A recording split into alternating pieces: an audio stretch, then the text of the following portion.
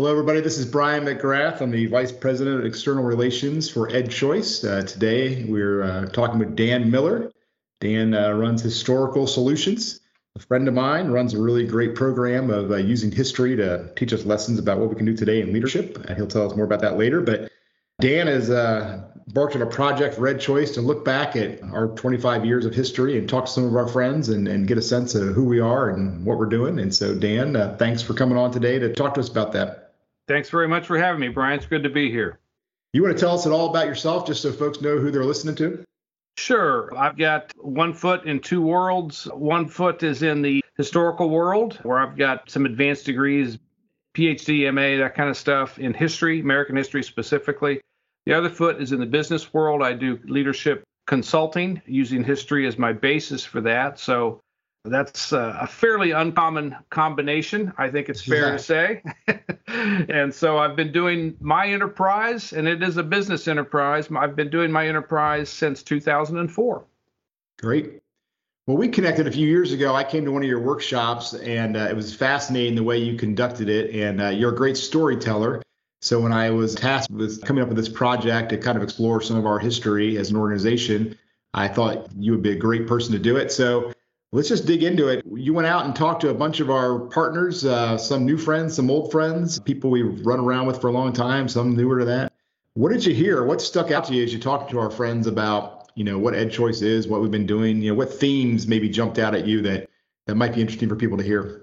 Well, I've got, by the way, they were wonderful conversations, and I purposely conducted them in a very broad fashion. I didn't have a laundry list of 20 or 30 questions for people to check off or whatever, just a handful of questions. And as I told everyone, I wanted them to have freedom and comfort in running around wherever they wanted to run around in the course of their responses.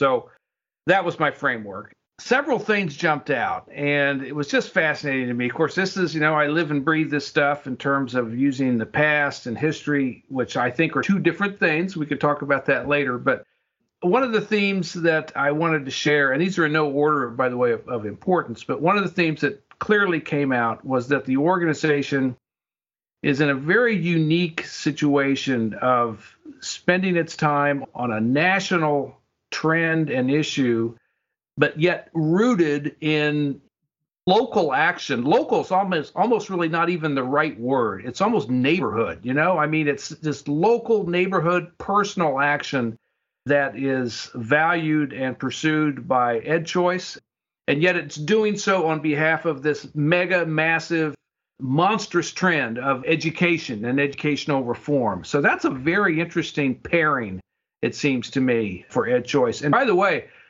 a word that I'd kind of tuck in the back of your mind is the word pairing, P-A-I-R-I-N-G. There's a lot of twos in EdChoice, and it makes for a fascinating dynamic as you look at the first quarter century. Another thing I would say, again, under the pairing title or heading, is on the one hand, and this I wasn't surprised at, by the way, what I'm going to say next. On the one hand, you've got this super sophisticated research and analysis engine that is EdChoice, right? That didn't surprise me. I know smart folks when I see them, and Brian, whether it's you or the other 24 there, that didn't surprise me that we had this very sophisticated, very advanced research and analysis entity. What surprised me was what it paired with. And this, I think, goes back to my previous point about local, neighborhood, personal. That intellectual and mental ability pairs with this gift of nurturing, of supporting, of encouraging, of just helping, providing a genuine personal help and compassionate outreach to the folks that are involved with EdChoice. And I thought that was quite a striking combination of abilities and of skill sets and all the rest. I would say it's a pretty small percentage of workspaces in the United States that have those two things operating on an equally high level in the same space with the same folks. And that cannot be overstated as a characteristic of EdChoice in its 25 years. Yeah, Dan, I would jump in there to say one of the things that Milton Friedman was our founder and continues to be our intellectual North Star, as it were. And he was always great at taking things like research and data points and high-end intellectual thoughts and delivering them at a local, understandable, agreeable level for anybody, whether it be a college student or parent activist in Washington, D.C. or anything else. So that's a great pairing that I guess we'd be able to carry on that legacy. It is. And I'll just go with that for just a second, if you don't mind, Brian. And that is to say, I'm going to add to your list of examples of Milton Friedman's remarkable combination of the intellect with the compassion, and just encourage folks to go on YouTube and look up Phil Donahue and Milton Friedman, and you'd see Milton Friedman handling a Chicago-based talk show host of some ego, handling him with just tremendous warmth and compassion and all the rest. So I'd add him to that list too. Yeah, and I'll tell them to go one other place. Back in July, we published an article by Mike McShane, one of our researchers, and it was a story told about Milton and his interactions with Virginia Walden Ford, who's one of our board members, but really got her start as a parent activist. And she recounts a story of one day when things weren't going well and she was, close to just saying, forget this whole thing. She got a phone call from Milton Friedman, of all people. And all he said was, keep it up. It's important. And he just encouraged her. He didn't try to tell her what to do or anything else. He just was there. Again, this Nobel laureate prize winner, intellectual for the ages, reaching out to a parent activist saying, you're doing great work. Keep going. So that's been fascinating. So that's on our website if you want to check it out at edchoice.org. But anyway, I'll let you get back to it, Dan. Sorry. No, that's perfect. That's a great story. Virginia was one of the folks who I interacted with. It was a real blessing for me to have the chance to talk with her. But since we've referenced Milton Friedman, let's go into this, because that certainly constitutes another theme that I've encountered in my work here on your 25 years. And by the way, this is something I think that folks ought to take seriously in every organization, and that is founding and founders. You cannot overstate the unbelievable importance of the two founders, Rose and Milton Friedman, along with Gordon St. Angelo. I think it's almost a trio of founders. And the founding moment back in the mid-1990s, 25 years ago, you guys do the math better than me on that, but that moment, that's a birth moment. And it's so important, and it brings such life to the organization and a liveliness that you can see down to today. And it's remarkable that it's withstood and flourished and continued and endured over the quarter century. The imprint, the thumbprint, the mind and heart prints of Mr. and Mrs. Friedman and Gordon St. Angelo. So you cannot put a monetary value on how priceless that has been to EdChoice. So their spirit just circulates everywhere, and it's probably a little weird. I'm not even sure half the staff or whatever is fully even aware of it. I mean, to be honest, but it absolutely is such a resource of immeasurable value and importance.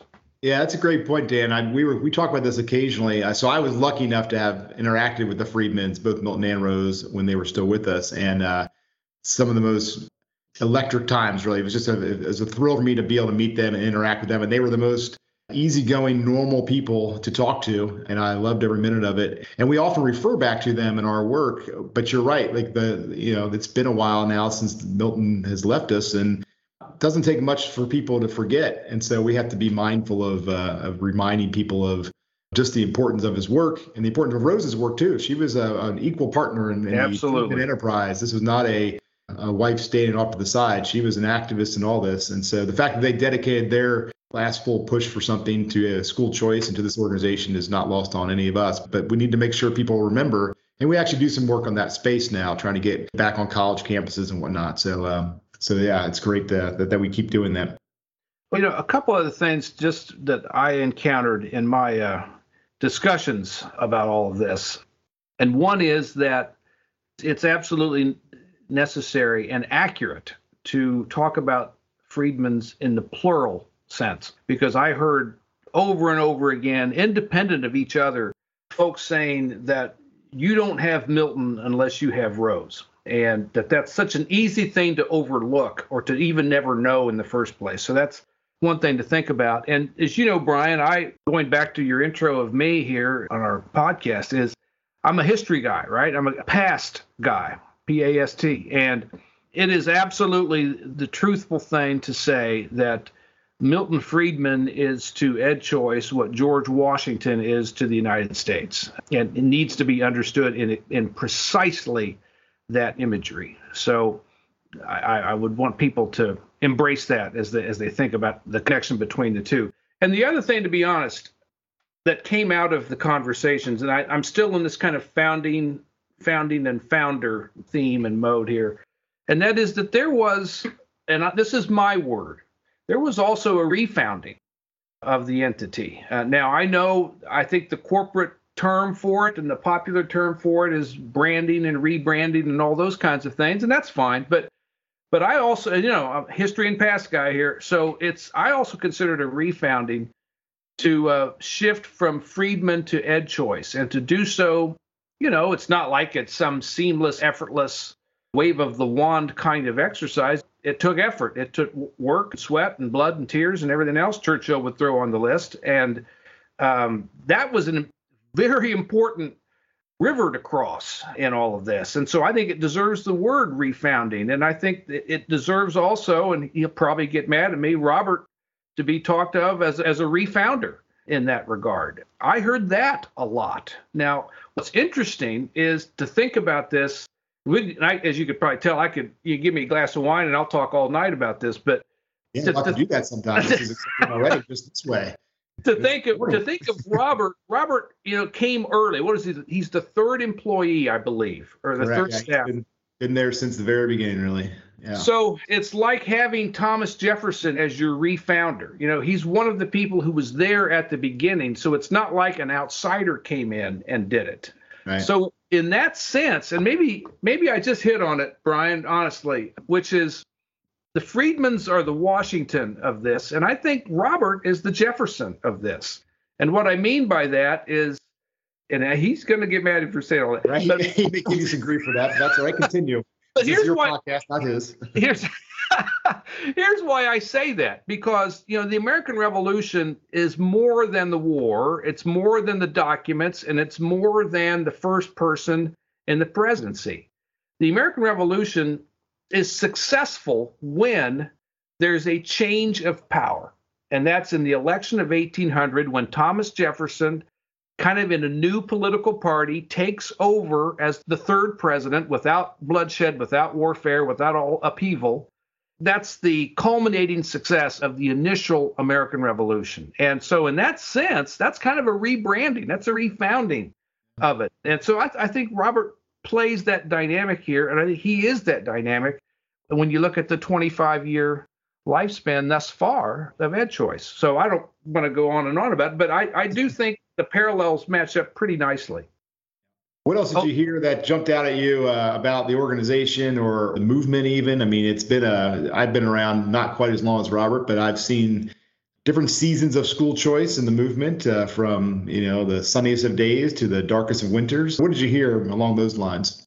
Well, one thing that was interesting to hear is this business of, it's one of my themes, this business of having started and founded, right, as kind of a lone wolf, kind of the only kid on the block type of thing, pursuing this type of educational reform, beginning in the mid-1990s. And as we said, with this towering intellect in the Friedmans, they're the only game in town, I think, to a great extent. But over time, having the organization become one of several that are involved, one of many that are involved, not to diminish the organization's role or stature or anything like that. It casts a long shadow, and it certainly will continue to do so. But it has continued to flourish in a world that has more Ed Choices or more things like Ed Choice too. And that's not written in the stars, because that could have been a very difficult environment. An organization that had a different mentality and a different attitude and culture could have really struggled with that kind of multiplicity of organizations and stakeholders and allies and all of the rest. But EdChoice has handled it beautifully.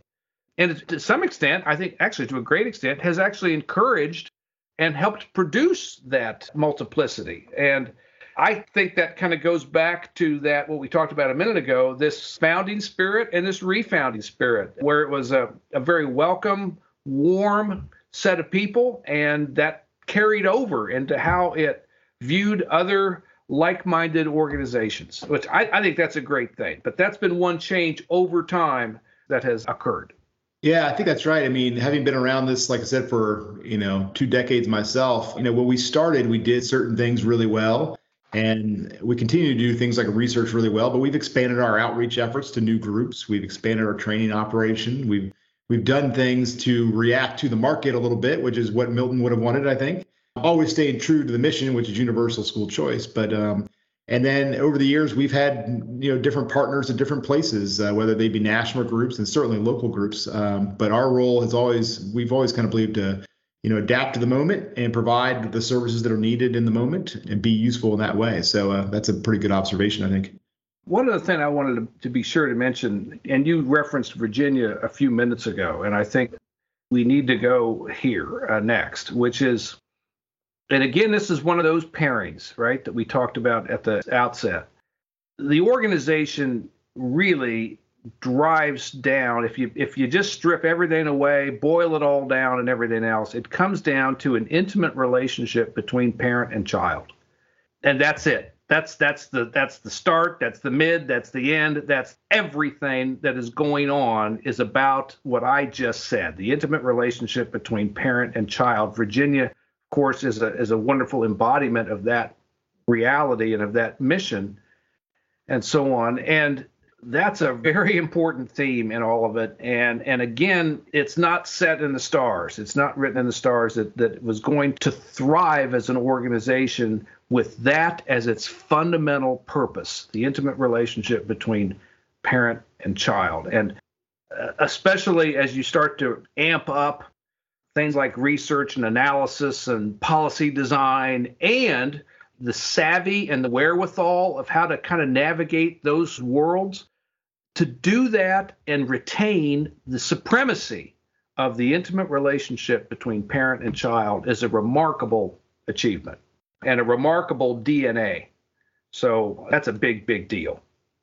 Yeah, I think we always try to remain focused. I mean, we do a lot of things, and sometimes we even debate internally about, well, who are we really doing this for? But it does fundamentally come back to that. This is about helping kids and families get something better for themselves. And Milton was always big on that. He talked about, the biggest winners in all this are going to be people who have terrible education options, and those people need a help to change that situation. So was there anything you heard that was surprising that really you were sort of like, wow, I wouldn't have suspected that story to be told about EdChoice or anything, either something that was said or maybe something that wasn't said? Well, one thing that was, and I will kind of invoke Virginia here again a little bit as an example. She's far from the only one, but she's a wonderful example, is this almost David and Goliath kind of situation where there's someone like Virginia who's kind of had enough and has decided that this isn't going to happen to me. This isn't going to happen to my sons and daughters. This isn't right that it happens this way. And I have to make this change.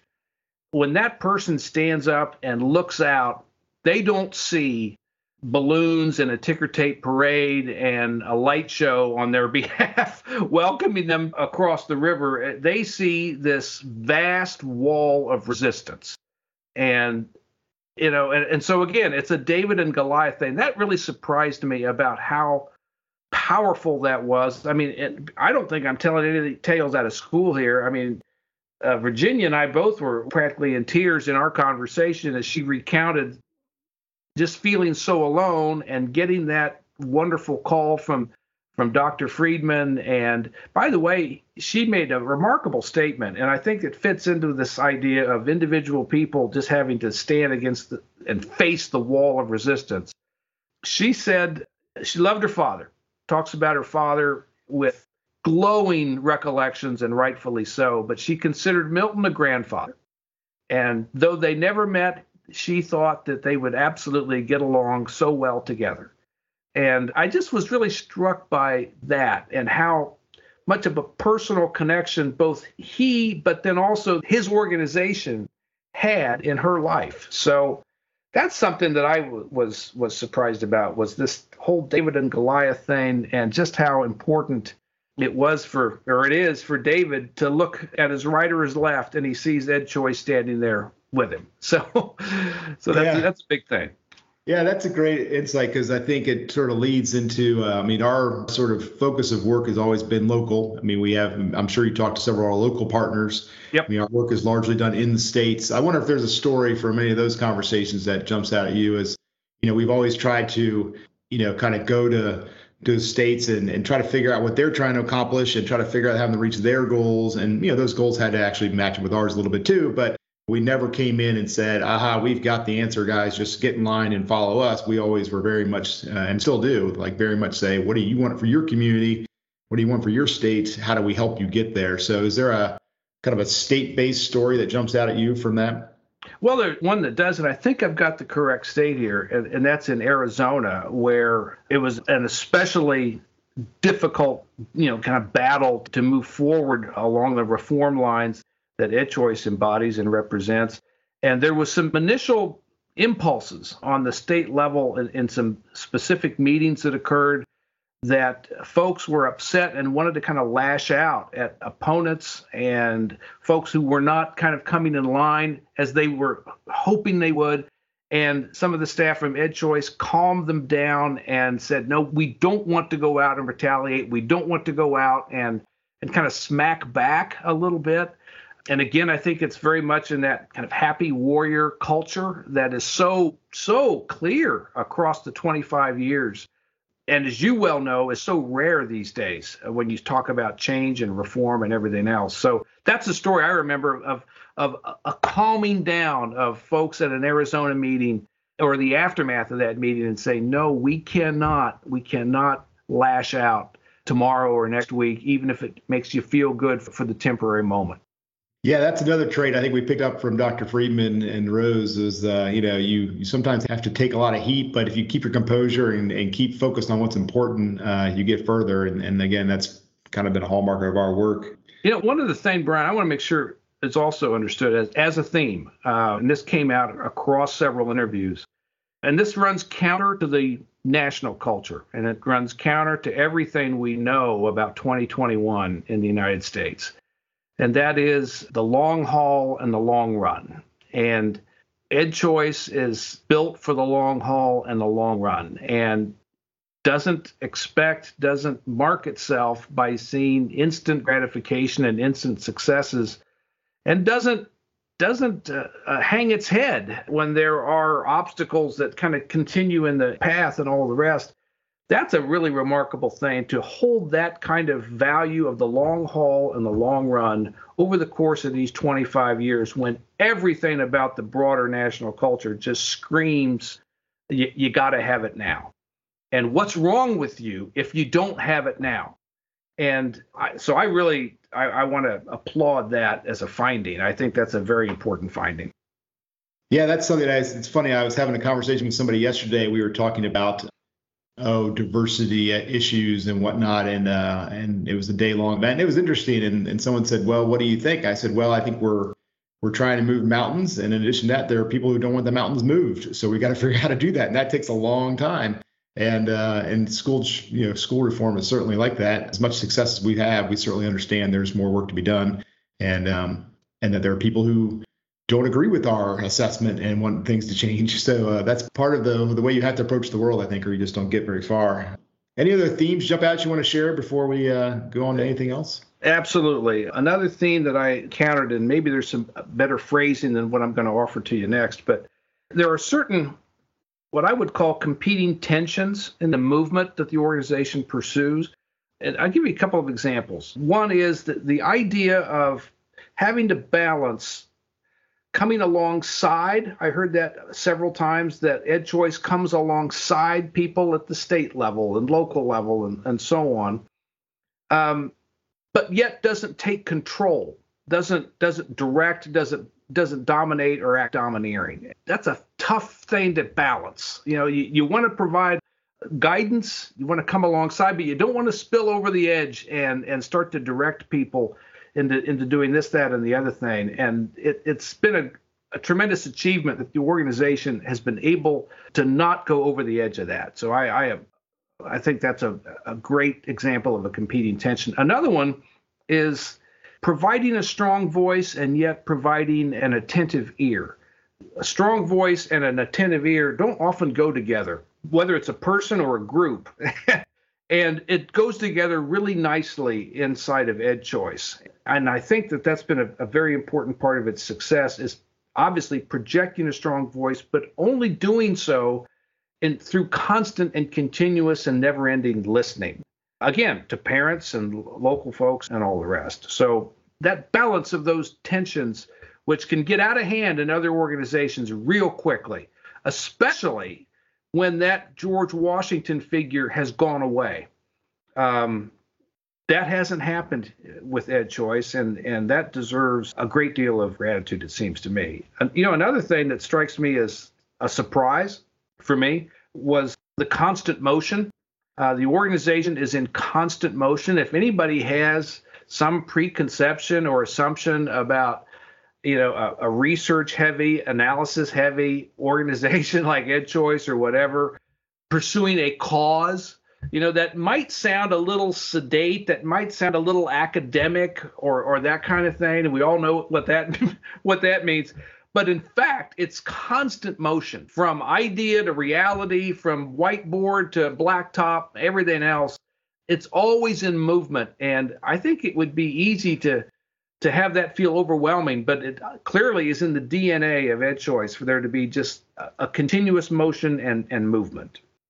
Yeah, it's funny you say that, because years ago we did kind of, actually when we refounded, as to use your phrase, in 2016, we did kind of a brand book for the organization, like who are we really, and let's distill that down. And one of the first things that popped up was this phrase that we used to all laugh at, which was, we're not a stuffy think tank. And people used to say, oh, we're an action tank or whatever. And the reality is that's all fine. But while we've done a lot of the work of a think tank over the years, our research department is second to none, in my opinion, in the education world. But we are action oriented. What's the next thing? Who's the next group we can reach out to? Where's the next event we can host to convene people to think about these ideas and put them to action? So that's a great analysis, I think. And, again, we use the word pairing, right? Again, PAIRING. This is another pairing that we see here. And I want to emphasize that because I do a lot of work on the histories and the past of various organizations. I've written 3 different books for 3 different client organizations on their specific histories. And it would be really easy for an organization like EdChoice to have so many pairings of things and become this kind of schizophrenic and internally divided entity that ultimately would fracture apart. That has not happened. And you need to celebrate that. And again, I'm sorry to sound like a broken record here on this, but it's a lot easier to avoid that fracturing when you've got this founding father in place. But when the founding father goes away, and for that fracturing to not rise up, that's a heck of a thing. And I want everybody to be aware of that. Let's do a little kind of lightning roundish ending here, Dan. So if there are a couple key words you would use, thinking back on your interviews and what people said about the organization and the history, what handful of words might you, if you're going to put up a word cloud, might you use to describe EdChoice? Happiness would be my first one. Happiness. And I'm happy to elaborate if you want, or just sure, give you other words. We'll call it a slow lightning round, but you can add a phrase if you need, but go ahead. Summer lightning. So, you guys, your organization puts a whole new look on the Declaration of Independence phrase, pursuit of happiness. So happiness would be one that I would say. Compassion would be another one, in fullest form and on fullest display, top to bottom, side to side. Compassion. Risk, a willingness, a purpose in taking risks, again, in a happy way, but not being satisfied with the way things are or the way they seem to present themselves. So risk would be another thing. I'll give you the American way. EdChoice is the latest example of the American way of civic change. And you know what? You would be as comfortable as you can imagine in the anti-slavery movement of the early 19th century. You would be as comfortable and as welcome as you could imagine in the women's suffrage movement of the late 19th and early 20th centuries, and the civil rights movement on into the mid-20th. So you are following a cherished path of the American way of civic change. And I find that an exciting thing myself. Yeah, absolutely. Let me wrap up with this. You're a man of the past, as you said, or you look at the past. I love to look to the future. I mean, when you talk to our friends and partners and the other folks who were reflecting on the last 25 years, did you get any sense from them? Are they optimistic? Are they hopeful? Or do they see anything in the future that EdChoice should be focused on? Well, I think they're very optimistic. And I think the reason for that is probably the nature of my phone call. The fact that they were being asked to talk about and reflect on an organization for which they have a great deal of respect and regard. So that, by definition, makes them optimists in discussing it. I think that they would say, and I'm not trying to put words in anyone's mouth, I think what they would say is spread the gospel. Spread the gospels, spread the message. There are new horizons in new states, in new neighborhoods, and everything from the past points to a green light to accelerate in the future. So I think they'd say spread it everywhere you can because you've got the right message. Well, Dan, this has been a great conversation. It rekindled a lot of fond memories for me, having been around this for a while. And it's nice to hear that the work we've been engaged in for so long is thought of so well from people we truly respect. So thanks for taking the time to talk with us and do your work. If someone wants to, hear more about what you're doing on your other projects, where should they go to find your information? Well, a couple spots. Historicalsolutions.com is my website. A lot of stuff on there. I have a page on Facebook as well. And also I'm on LinkedIn. And so those are a couple of social media ways that you can access what I'm doing. I have a new book coming out very, very shortly about a young man from Montana who has an amazing experience in the American military in Hawaii in the mid-1930s. And you also should see coming out very soon a short video that I've been blessed to be the narrator of for a Shepherd Community Center. And it's on the importance of remembering despair in the leadership of Abraham Lincoln. Wow, that's a wide range of things that you're involved in, which is why I thought you'd be a great guy for this job. So, Dan, thanks again so much for spending some time with us and doing this work. And we'll look forward to checking out your work going forward. Thanks so much, Brian. I really appreciate it.